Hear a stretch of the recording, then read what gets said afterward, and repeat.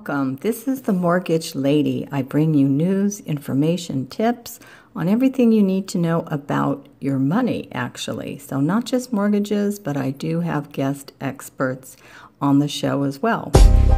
Today we're talking about how to save money for college, which is very important. I know that's on the minds of a lot of parents out there. And I'm sitting down with Margaret Rainey, who is an educational coach who advocates for parents and children, not only in the educational realm, but also in the financial one. Hi, Margaret. Hi, Neely. Thank you so much for being on the show today. It's a pleasure. It's my pleasure. Thank you for having me. So let's just jump in and get started. I know this is on the minds of many families, many kids. They don't want to get into the student loan debt problem. So what do you have to offer? Give us a little explanation on what they can do and some tips that they should be following. Sure. Well, I sit down with a lot of people, different ages, and one of the huge difficulties that they experience today is dealing with the debt associated with their student loan and trying to pay that off somehow, trying to qualify to buy a home, and it all just sits on their credit report and they don't know how to get rid of it. That's right. It's a big issue today. Yes, it really is. And people don't realize it. It just kind of sits there and they're paying on it, but they don't really realize how big an issue it actually is. Student loans is almost worse than a credit card debt because it's exempt from bankruptcy. You can't include it. It just can't go away. It affects your ability to borrow money if you're, Neely, when we're purchasing a home. Absolutely. It goes on your debt to income ratio. Correct. And if you refinance that student loan debt when you're married, you went to college, you have your debt, and then you get married, and then you refinance that debt to kind of consolidate it. Maybe you've got a couple of different loans out there. All of a sudden, it becomes community property debt. Mm-hmm. And if something happens to you, your spouse inherits that debt. Mm-hmm. So it really is a kind of loan that just kind of hangs on there.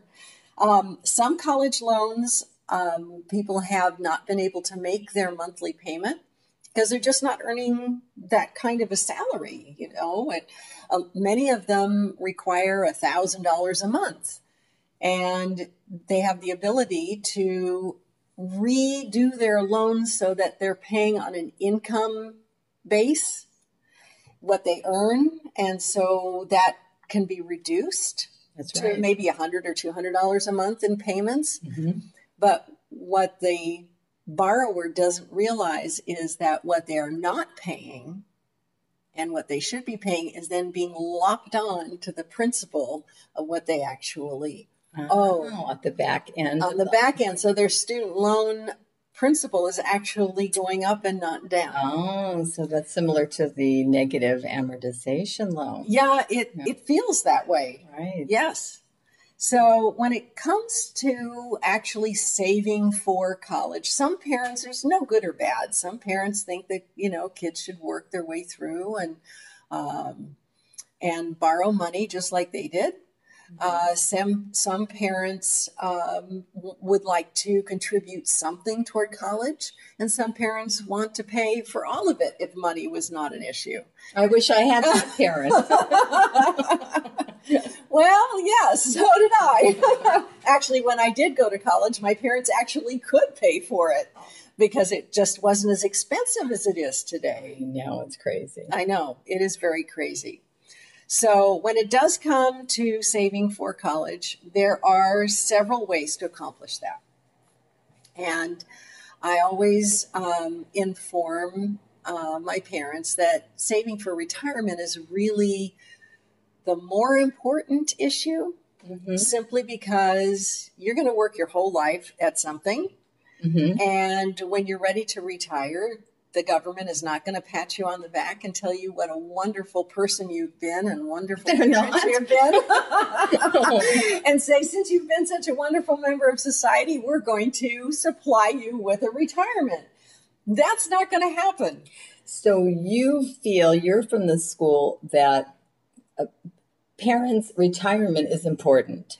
Very important. I agree with that too. I agree with that. And it's good to hear because a lot of parents are really stressing over college. That's correct. And the bottom line is that even though student loans, hopefully somehow it'll be changed, but there are a million ways, not a million ways, but there are a few ways that kids can go to college. But there is no way that you can retire unless you do it yourself. A very good point. So most parents would like to be able to contribute something toward college, and there are several ways to do that. And I'll kind of go over them briefly. Yes, please. When you are looking at putting money away for college, what's being advertised out there are 529 plans. Everybody has, everybody says, oh, you have a 529. Well, it's catchy. It's a catchy number. Yes. But that's not actually maybe where one should begin saving for college. Okay. So there are actually three general ways to save. The first way is the very least restrictive. Okay. And that's to set up an UGMA or UTMA account for your child. And it's called a Uniform Gift to Minors. It can be set up either through your bank institution or financial institution.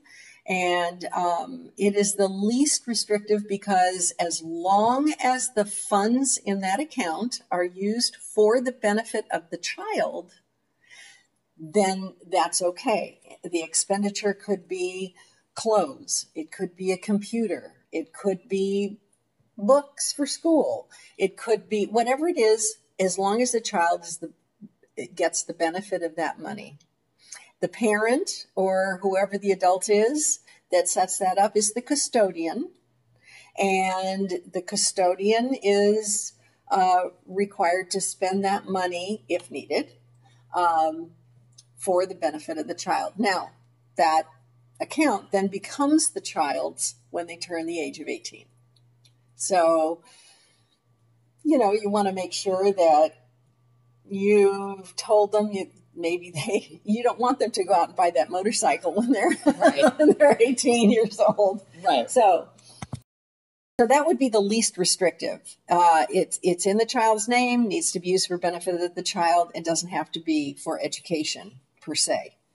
The next one is the Coverdell, and that grows tax deferred. You have a limit, though, in terms of your contribution, and that's $2,000 a year. And it must be used for qualified education expenses. So it's more restrictive. You can use it from kindergarten through 12th grade and college expenses. And it must be used for that beneficiary. You can only have one account for that child.